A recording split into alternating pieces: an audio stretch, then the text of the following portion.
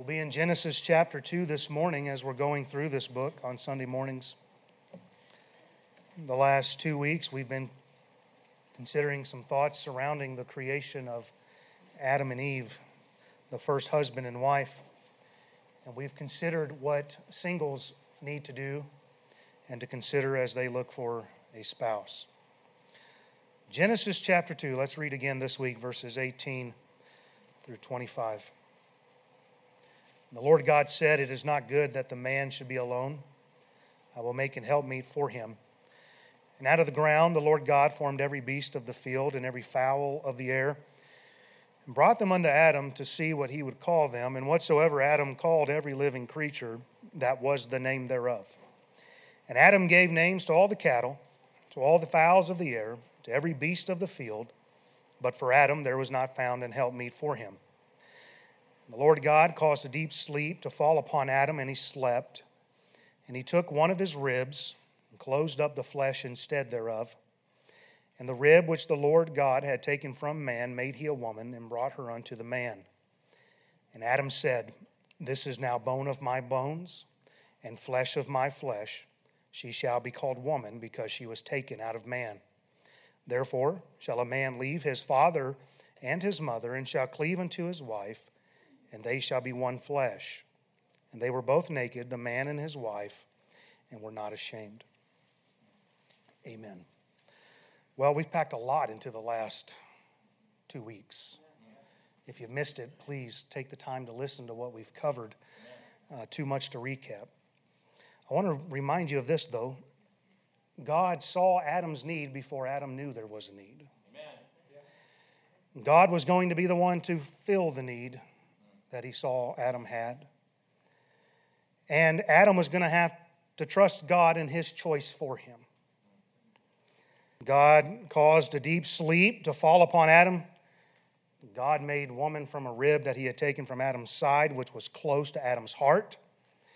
God then brought the woman to Adam, and Adam said of her, "This is now bone of my bones and flesh of my flesh." Meaning this, Adam knew that she was an extension of him. She had been taken from him.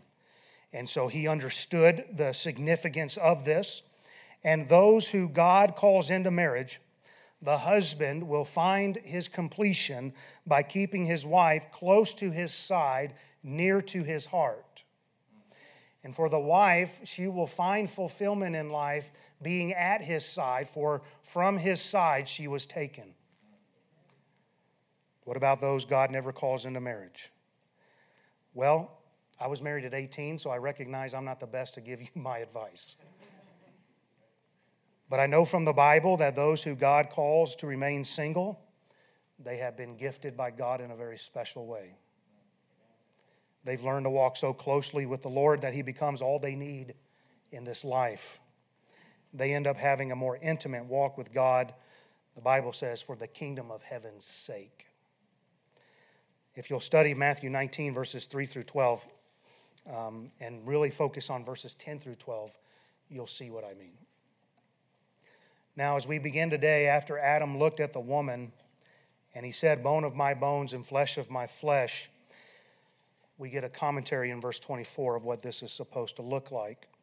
"Therefore shall a man leave his father and mother, and shall cleave unto his wife, and they shall be one flesh." Verse 24 begins with "therefore." Because of what we just learned in verse 23, that she was bone of his bones and flesh of his flesh, therefore shall a man leave his father and mother and cleave unto his wife, and they shall be one flesh. Now, this is stated to the man. There may be some significance that it's stated to the man as the leader of the home. I don't know. And so I believe that even though the man is being addressed, it also applies to the wife. A wife should leave her father and mother. Because if you're going to be one flesh, you have to leave and cleave. And so while Adam had no say on the matter on who he was going to marry, how'd you like that, guys? Who God had for him was the right choice. And so as Adam makes this declaration, we find out here in the Bible, and some think this might even be Adam speaking. I personally don't think that's the case. I think we're just getting a commentary here of what it's supposed to mean. And so they are to leave, cleave, be one flesh. And right away we learn that marriage between one man and one woman is to be stronger than the bond between parents and children. So strong that those two become one flesh. And as parents, we need to come to terms with this. Because as much as we may want our children to hang around and be at the center of our lives and in our home and all those things, there's coming a day we have to learn to let them go. Some parents really struggle with this. It usually results from their own distressed childhood that they went through.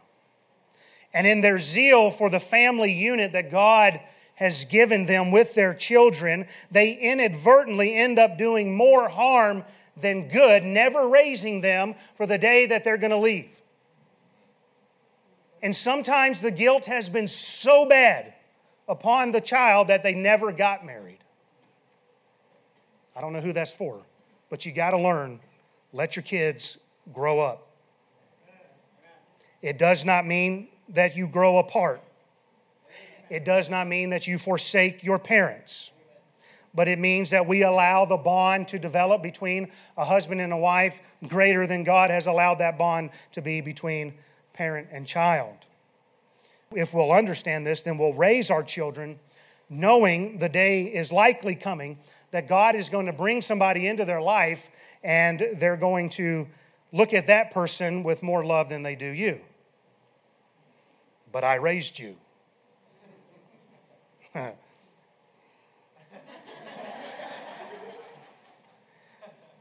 God is bringing someone into their life that they are going to need more than that parental relationship that they had. There's needs you can't meet any longer. Therefore, we should first train our children to love the Lord with all their heart, mind, soul, and strength. And then understand that God's will may take them away from us physically. I remember standing in the driveway at my parents' house when I was 21 years old. I had just returned from a tour to South Korea. And I told my dad, I said, Dad, I think God may be calling me to South Korea. Looking back, it was more of a burden than a call. But I remember my dad said this to me. He said, son, I'd rather you be 10,000 miles away and in the will of God than to be right here and outside of God's will. And that's raising your children to know you love the Lord and you put Him first. Now, let me give you some practical helps here, because we need to understand that this is God's way. We need to embrace it. We need to plan for it. We just need to deal with the fact that as parents, this day is coming for us. So I want to give you some practical considerations. To our parents, I would say, when your child gets married, you need to allow them to be married without your continual interference.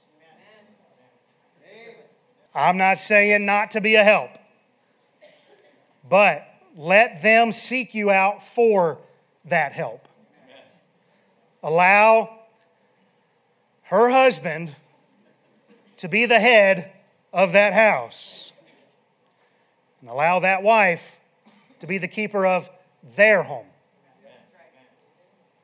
Now, obviously, if it's something illegal, immoral, unethical, yes. We need to make sure we're getting involved. That's a different story. Otherwise, let them learn how to be married. Allow them to grow closer to each other. Allow them to grow closer to each other than they are to you. They need to learn to rely on God and each other. Yeah, but they're doing things different. Well, yeah, but they're doing this wrong. And they're making mistakes along the way. That may be true. But you're no longer the authority in that home. They've left you and they are now cleaving to each other. It's no longer your responsibility. Nor is it your place to bull your way into that relationship to make your presence known and felt. Don't take control of another person's marriage. Moms, you need to cut the apron strings. There's nothing more emasculating for a man than a mom that wants to go behind him, wipe his nose all the time.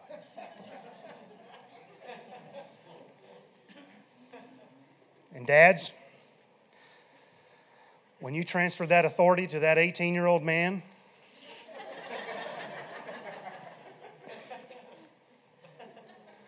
you have to allow him to become the authority in her life. It is a newly established home. And we just need to know, look, there's going to be things that they're going to do different than you. There's things that I'm sure Sydney looks at now and goes, that was stupid. They have a dog in the house. That's insane.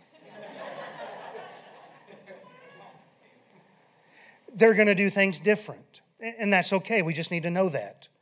It doesn't mean necessarily that they're doing something wrong. You say, well, I think they are doing something wrong. Maybe they are.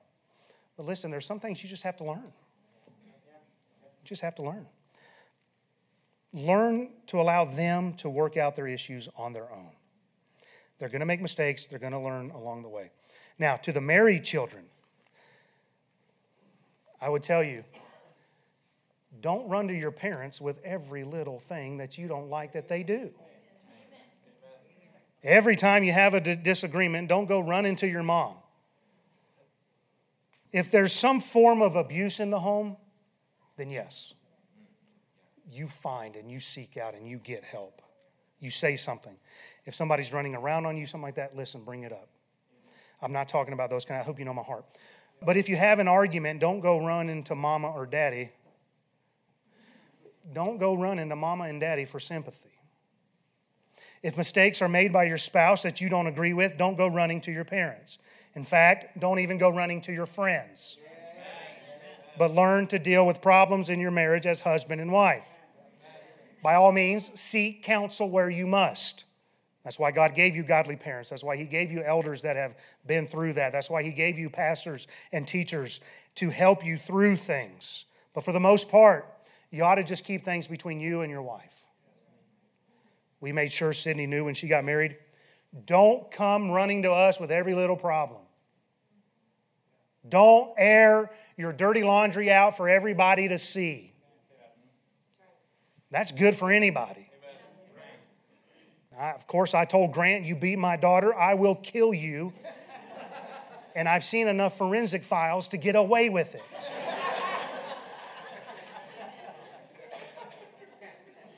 As parents, we must learn to let them leave and cleave. It's God's way. And we have to use whatever time God gives us with our children to prepare them for this fact. It may not happen for some. Statistically speaking, it will happen. And so we need to prepare them to have a close walk with God and then understand that they will likely be leaving us to cleave to another. To leave here, it means to place space between. To cleave means there's no space between. Therefore, when you leave father and mother, there's now supposed to be some space between you and them. We have about a 1,500-mile buffer from our parents. That's not why I'm in South Dakota, okay? But that's just... There's to be space in between. There's a great gulf fixed, amen? Okay, anyway. You are setting yourself apart from them and you're giving yourself to another. When you cleave to your spouse, you're to be so close to them that there's no space between you. You're to be like bark on a tree. That's how close you need to be with your spouse. And this means, as husband and wife, get this now, when you cleave to one another, there's no space for anybody else of the opposite sex. Amen. You're cleaving. Don't you allow another to enter in. Matthew 19, I mentioned earlier, here's a few of those verses 4 through 6. And he answered and said unto them, have ye not read, this is Jesus speaking, have ye not read that he which made them at the beginning made them male and female? And he said, for this cause shall a man leave father and mother, and they shall cleave to his wife, and they twain shall be one flesh. Wherefore they are no more twain, but one flesh. What therefore God hath joined together, let not man put asunder. What does that mean? Don't let there be space. You're to cleave. And so Jesus here is saying, don't allow space in between you and your spouse by somebody else getting into the mix. Don't allow some other earthly relationship to drive a wedge in your marriage relationship. Now, I want to try and help you, and I know this is old-fashioned, but it is what it is. Listen, you should never find yourself alone with someone of the opposite sex. I know it happens at work sometimes. You can't avoid it sometimes. I get it. But listen, your goal ought to be 0 time alone with somebody of the opposite sex. Did you know 60% of all affairs begin at work? 60%. Always try to limit time alone with somebody else like that, somebody of the opposite sex. No coffee alone. No hanging out alone. No chat rooms alone. No meetings alone. No closed doors alone. No matter how innocent it may seem at first, don't go there. Well, she was going through such a rough time and she just needed a shoulder to cry on. Be careful. Well, his wife just left him and he just needed somebody to listen to him. Be careful. Listen, don't share your heart with another. And by that I mean don't become emotionally vulnerable to somebody of the opposite sex.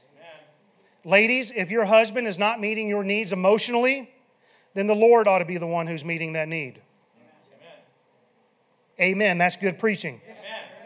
Don't you turn to another man. Believe it or not, most affairs do not begin. Of course, it's changing in our day of social media where you can just text and hook up. But believe it or not, even so, most affairs don't begin with just strictly physical desires. There is usually an emotional connection that takes place that then turns into a physical intimacy. Somewhere in the marriage, the emotional connection got lost, and now that needs being met somewhere else, and it's led to the physical attraction. So you've got to be careful. You've got to guard yourself. And we do that by cleaving to our spouse. Outside of the Lord, your spouse should be the most important relationship you have upon this earth. Amen. Even more important than your children. Amen. You're to be so close, the Bible says you're to be one flesh. All of your emotional needs, all of your physical needs are designed by God to be met by them. Talking about humanly speaking. In the area of our physical needs, the Bible says we're not to defraud one another, but we are to render due benevolence. Does everybody know what I'm talking about here on physical needs? Don't defraud them, but you render unto them that need that they have physically. It's really part of the reason why you got married. You could have been friends with anybody and not been married. All right, well, we're all independent fundamental Baptists who never talk about anything other than, all right. 1 Corinthians 7, 2-5, Paul wrote, "Nevertheless, to avoid fornication, let every man have his own wife, and let every woman have her own husband. Let the husband render unto the wife due benevolence, and likewise also the wife unto the husband. The wife hath not power over her own body, but the husband. And likewise also the husband hath not power of his own body, but the wife. Defraud ye not one another, except it be with consent for a time, that ye may give yourselves to fasting and prayer, and come together again, that Satan tempt you not for your incontinency." Now, there's no set interval, okay? Your marital flame burns different than another. Every couple has their flame, but don't let that flame go out. Listen, I'm telling you. I'm telling you. Satan knows. Don't be so foolish also that you are withholding physical intimacy from your spouse as some form of punishment. Don't be foolish. Don't do that. But you cleave to one another. You become one flesh. God has designed you to have your physical needs met by your spouse. And we must be mindful of verse 24 here in Genesis chapter 2, because our marriages are supposed to be a picture of Christ and the church. The church is the bride of Christ. Ephesians 5, verses 30 through 32, for we are members of his body and of his flesh and of his bones. For this cause shall a man leave his father and mother, and shall be joined unto his wife, and they two shall be one flesh. This is a great mystery, but I speak concerning Christ and the church. Jesus, just as Jesus and the church are one flesh, notice what it said there. It said, of his flesh and of his bones. That sure sounds like what we just read in our text. Bone of my bones, flesh of my flesh. Christ is the head, we are the body. So we are to be one flesh with our spouse, because the world needs to see a picture of Christ and his church. You say, well, I don't understand that. Paul said, I'm speaking to you a great mystery here. And so we're to be one, cleaving, one flesh, so that the world can see there's something different about them. That opens the door for us to share Christ. They need to see Christ in the church in our marriage. Well, Christ doesn't go around bad-mouthing his bride. And his bride doesn't go around bad-mouthing her husband. Christ doesn't run us down. We certainly don't run him down. Therefore, with a husband and wife being the picture of Christ in the church, we should never shame, humiliate, disgrace our spouse before others. Ladies, don't get together and just start running down your men. Amen. I really have never seen guys have a problem with this. I'm sure they do. But honestly, every gathering I've ever been a part of, men actually praise their wives a lot. It's like they know they wouldn't have got to that size if they didn't have their wife. I don't know what it is, but listen, it goes for the man too. We shouldn't get together and have a competition on who has the worst husband or who has the worst wife. Well, you ought to see my wife. That girl can nag. You think your wife can nag? Well, you should see my husband. You think your husband's a good bowler. My husband bowls every night of the week. He ain't never. Listen, don't run down your spouse to others. As Christ loved the church, so are husbands to love their own wife. Husbands are to nourish and to cherish their wife, even as the Lord, the church. And wives, the Bible says, see that you reverence or respect your husband. Wives are to submit themselves unto their own husbands as unto the Lord. What are we getting at here? The church, we as Liberty Baptist Tabernacle, we're not bucking against Christ's leadership. Amen. And so a wife isn't to buck against her husband's leadership, unless we're starting to talk illegal, immoral, unethical. The world should be able to observe our marriages and see something unique. And hopefully it'll lead to an inquiry to where we get to share the Lord Jesus Christ with them. And so therefore, when we talk about leaving and cleaving, this is really important to God, because he bled and died for the church. And so how did he intend for the church to be pictured in the world? It was through the husband and wife relationship that he instituted before the church. Very interesting. But sadly, as we all know, there are times when a husband and wife begin to drift apart. They stop honoring each other and submitting to each other in the fear of God. And they begin to forsake their marriage vows. They stop cleaving.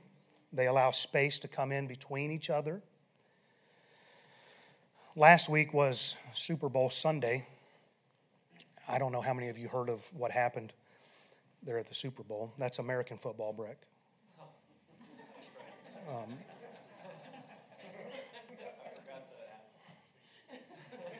I'm not surprised.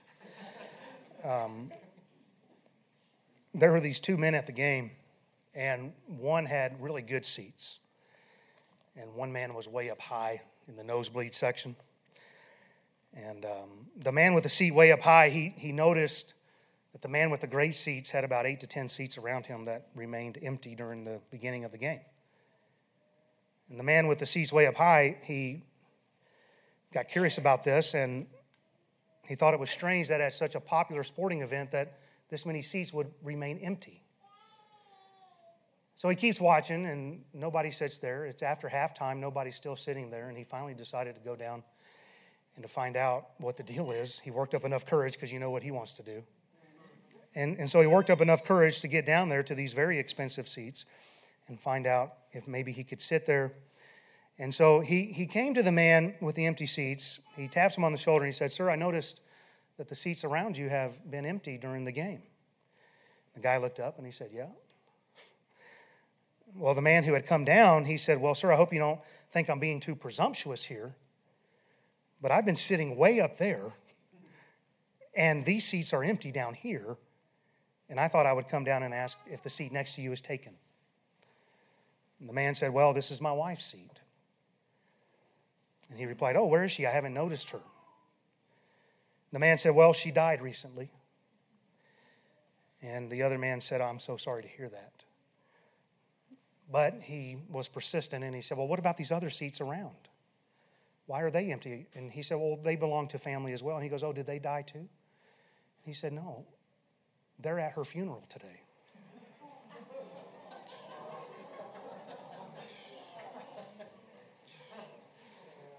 Okay, that didn't happen. Did y'all really think that was a real story?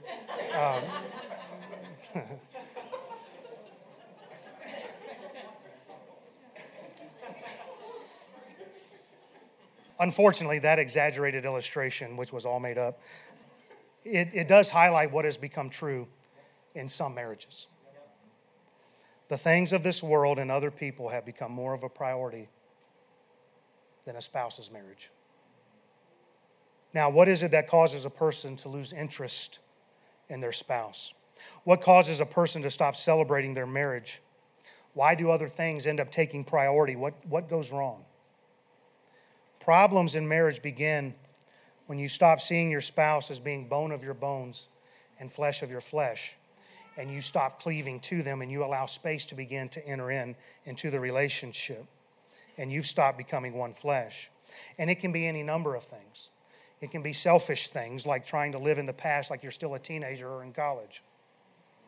Let it go, bro. You're not that cool anymore. You can allow hobbies to drive a wedge in between you and your spouse because you're spending all of your time in this one interest when your spouse ought to be your main interest. Amen. It can inadvertently happen through well-meaning things, like having a successful career. But if you're not careful, you can marry yourself to your career. It all started because you wanted to provide for your family, but over time, man, that became your drive. And you get so engrossed with that you end up marrying yourself to your job. Even serving in the ministry can drive a wedge between two people if they're not careful. Because they are exhausting themselves on other people, and now they have nothing left for each other. And if you want your marriage to flourish, then you have to recognize the truth here of Genesis chapter 2, verses 23 and 24. You have to prioritize your marriage.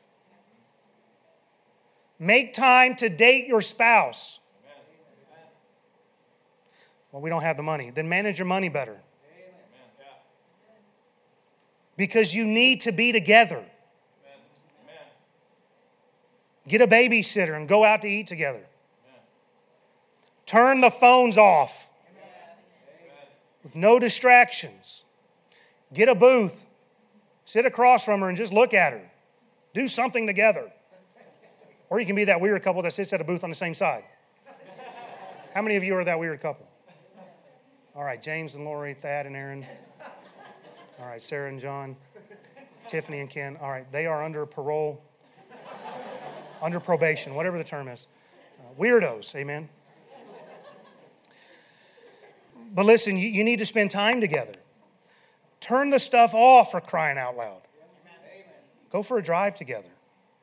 We did that the other night. Adrian said, well, let's go take a drive and talk about all this church stuff that was going on, which we did. And it was fun for about, anyway, until we started talking about all the church stuff, and then it was no longer fun. Listen, take a trip together. Let your wife know she's the most important thing in your life. Take her somewhere. Look, whatever, just cleave to your spouse. It's so sad when two people who said I do begin to drift apart. And some, they even stay married, but they've become nothing more than a gardener and a maid living under the same roof who share an address. but they no longer share in each other. They're no longer one flesh. And the husband goes off privately somewhere to indulge in all kind of visual sinfulness. And the wife is over here somewhere reading some trashy romance novel, dreaming of her knight in shining armor. I've seen it. I can spot the man from a mile away. He's got the 1,000-yard stare. He's not there. How's it going? Oh, pretty good. He's just watching TV. He's learned just to completely tune her out. Anyway, I just got up in somebody's living room right there. But listen, they're no longer one flesh. Now, I want you to understand, I'm not trying to drag up anybody's past hurts. Please know my heart.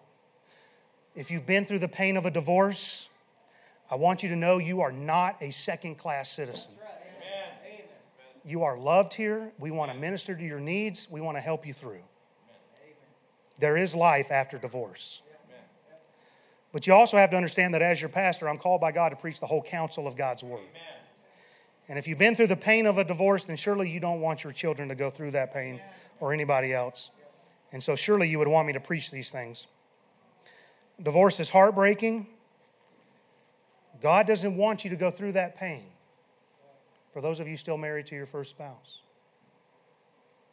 But divorce is far too common across all age groups. Of couples who enter into a teenage marriage, and we've seen several here over the past few years, 32% will divorce before they reach their 5th anniversary. 22% between the ages of 20 to 24 will divorce within 5 years. 15% between 25 and 29 will also divorce within 5 years. And the stats from recent year indicate that after the age of 35, divorce begins to rise again at 19%. But it's getting worse now for folks who are older. There's even a term for this now. It's called gray divorce. You've got gray on your head. From 1990 to 2012, according to the Bowling Green University's National Center for Family and Marriage Research, the divorce rate for 55 to 64-year-olds more than doubled, and the rate of divorce for those 65 and older tripled. According to an April 2021 report released by the U.S. Census Department, 34.9% of all Americans who got divorced in 2020 were 55 or older. And that was more than twice the rate of any other age group. Sometimes a marriage has drifted apart, and the only reason they stay together is for the kids. Once the kids are raised, it'll be easier for us to part company, and that's why we see divorce rates with older folks now increasing. And all of a sudden, this house that once had energy in it with kids from two people that early on loved each other, now the kids are out of the house, there's an empty nest, and they sit across that table that seats 8. They look at each other and they don't know who they're looking at. How did it get to that point? That back there 25, 30 years ago, they fell in love, had children together, and now I don't even know who you are. Somewhere along the line, they let go of their vows, and they became nothing more than domestic partners. Sadly, only 45.8% of children will reach adulthood with both of the parents in the home. Out of these, nearly half will see the breakup of a parent's second marriage, and 10% will see a third. It's been said that 2 generations ago, the children would ask their friends at school, "What does your dad do for a living?" And now they ask, "Are your parents even together?" Why do marriages drift apart? I'm telling you this morning, it begins when we stop cleaving to one another. Amen. It's when we start placing other things and other people ahead of our spouse and our walk with God. It's when you have allowed space to enter in between. God's intent for marriage is to be until death do you part, and to do so joyfully. Did you know God doesn't want you to endure marriage? He wants you to enjoy marriage. Marriage is not supposed to be a curse. Proverbs 18:22, whoso findeth a wife findeth a good thing and obtaineth favor of the Lord. I'm going to meet my wife, preacher. By the grace of God, I've been married for 25 years now. Amen. And I would say our marriage is stronger now than it's ever been. And here's the thing about staying married longer, and those who have been married longer than I have, you understand, the more you stay married, the more of a person's fault you see. Early on, man, they could do no wrong. But the longer you have a relationship with somebody, and it goes for friendships too, the longer you're married, you see more and more of who they are. And you know what you did? You didn't realize it maybe at the time, but you married a sinner. And after all these years of being married to my wife, seeing more and more of her faults and her seeing more and more of mine, how can I tell you today that I believe our marriage is better now than it's ever been? I want to give you the reason. And I want you to hear me well. We got married in June 1996. I was active duty Air Force, and then I got stationed to South Korea. I wouldn't say our marriage was falling apart. I wouldn't say it was on the rocks.